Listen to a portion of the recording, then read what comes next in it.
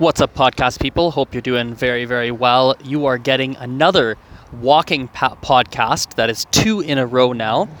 Just so you know, when I do these walking podcasts, sometimes it's going to be points where I have to pause the audio and then restart it. Maybe it's because there's just a lot of cars passing by, or there's a big gust of wind, or something that would cause the audio to be really, really painful on your ears, or really, really unpleasant on your ears. So sometimes you might hear a little bit of a cut in the audio when you're listening to this, but hopefully it is still listenable. Hopefully you still like it. Hopefully it's still useful.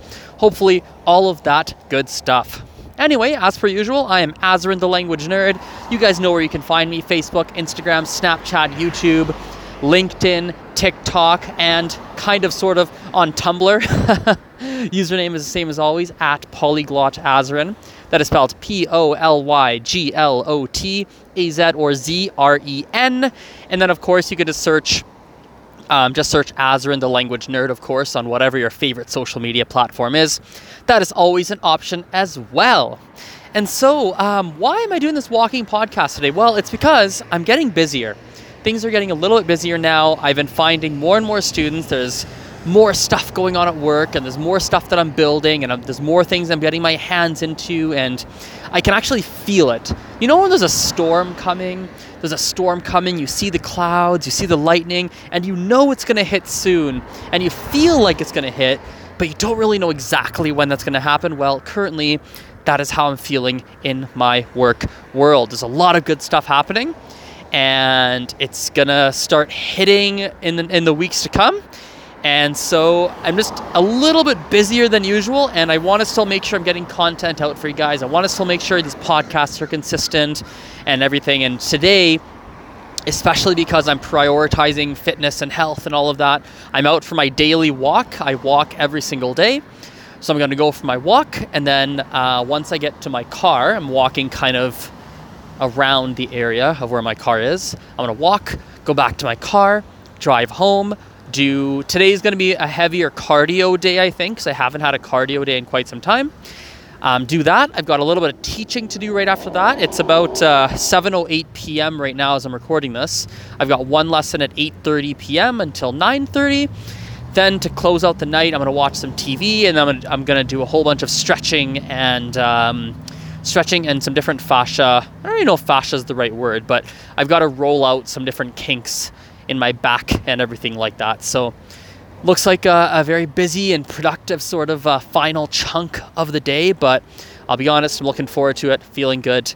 And that is basically my personal life update for you at the moment. Now, I want to jump into some stuff here. So the primary thing I want to jump into is a conversation around what I want to call, let's call it for now, a definition of fluency, or perhaps a formula for fluency is a more accurate thing we could call this. So I posted about this on my Facebook earlier today, and it's a big thing that I think can help a bunch of you. So I think a very practical tip for people who are learning another language is to practice a specific category of conversation repeatedly. So I got this thought from something I've noticed in the various languages that I speak.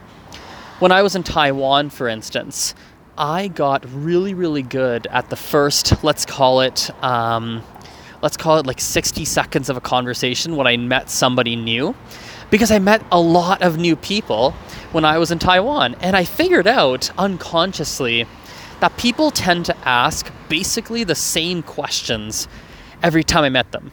They'd ask me like, "Oh, Azrin, what is your, where are you from? Why are you in Taiwan? Where did you learn Mandarin? Why are you learning Mandarin? Have you tried stinky tofu yet? Do you like stinky tofu? Oh, you do kind of like stinky tofu? Wow, that's amazing. What do you think of Taiwan?" And all sorts of questions like that. These are very, very common questions that people would ask me. And so when I met all these different people, and so many people would ask me the same types of questions, eventually start to get used to it, and your brain starts to find it very easy to understand what people are saying when they're asking you these questions. I was able to answer very, very fluently, very, very simply, with excellent grammar, good pronunciation, without much difficulty, because I was able to unconsciously predict the questions that they were going to ask me. And I got very good at coming up with almost like a formula of how I wanted to respond to these different types of questions. And fluency, guys, like quite honestly, it's just as simple as that. When you are fluent in another language, that's basically all you've done. You've gotten used to the types of conversations, the types of questions, the types of things that you're going to have to say. You've gotten used to that. You've essentially figured it out.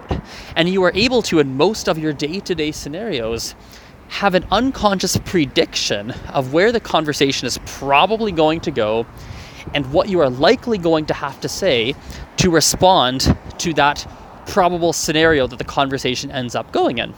This happens in foreign languages. This also happens in your own mother tongue. In fact, let me give you a little bit of a mainstream example that might demonstrate this. I want you to think about dating and relationships. I definitely can think back to this topic for sure. Like and I think everyone really, is probably more fluent, quote unquote fluent, or more comfortable with dating conversations, relationship conversations today than you used to be when you asked somebody out for the very first time, or you had your very first boyfriend or girlfriend. Perhaps some of you listening have never had a boyfriend or girlfriend because you're just not very fluent in that language. And you've tried, and it's always you've fumbled over your words, you've struggled with it, you don't know what to say, you're sweating. All of the same symptoms, really, or all of the same reactions that happen to many people when they try to speak in another language. They fumble over their words, they can't figure out what they want to say, they get nervous, they mispronounce things, they say things they don't mean. Like this happens in our mother tongues as well. And it's not that you don't know the words, it's not that you don't know the grammar, because you know the grammar, my friend. You know all the words, you know everything. It's all in your head, it's all there. But you just do not have enough experience with it, so it's difficult for you to unconsciously predict how the other person is going to respond. And you just haven't done enough practice with that scenario to even find the words and string them together in a coherent kind of way, because you just haven't done it enough, right?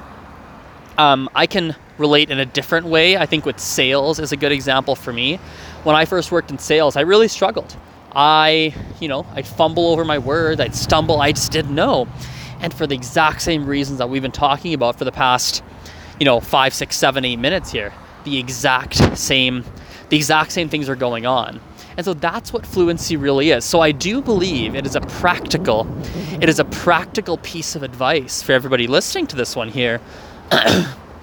It's a very practical piece of advice for you to practice and do reps, like when you go to the gym, do repetitions of conversations around very narrow topics. Choose work, choose studies, choose your city, choose your childhood, choose different topics and have repeated conversations about those topics and get used to those and drill those into your mind so that you can get through those topics very, very easily. The last little analogy I'll give here, it's kind of like, have you ever seen people who work in the service industry or even fast food industry is a good one. I live in Calgary, in Canada. We will often have people who work at Subways and different fast food places that come from a different country originally. And maybe they're not great at English. Perhaps they are, perhaps they're not.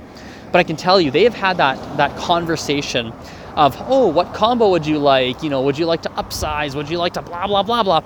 They've had that so many times that they're very, very, very, very good at conversations that are related to work. So I think this is a skill set, a tactic, a strategy, a tip that I think a lot of us can actually implement into our language learning practices. Well, everyone, I'm walking up a little bit of a hill here. I was walking downhill for a chunk. Now I'm walking up, and I kind of want to increase the pace of my walk a little bit. So I'm going to wrap this podcast up. I hope you enjoyed this. Hope the cars passing by and everything wasn't too much of a distraction. I do predict that there will be a little bit more of these walking podcasts coming up in the weeks to come. Potentially yes, potentially no, we will see. But I think, let's say I wouldn't be surprised if that's something that was happening. But anyway, I appreciate your attention. We will talk next time. Bye for now. See you.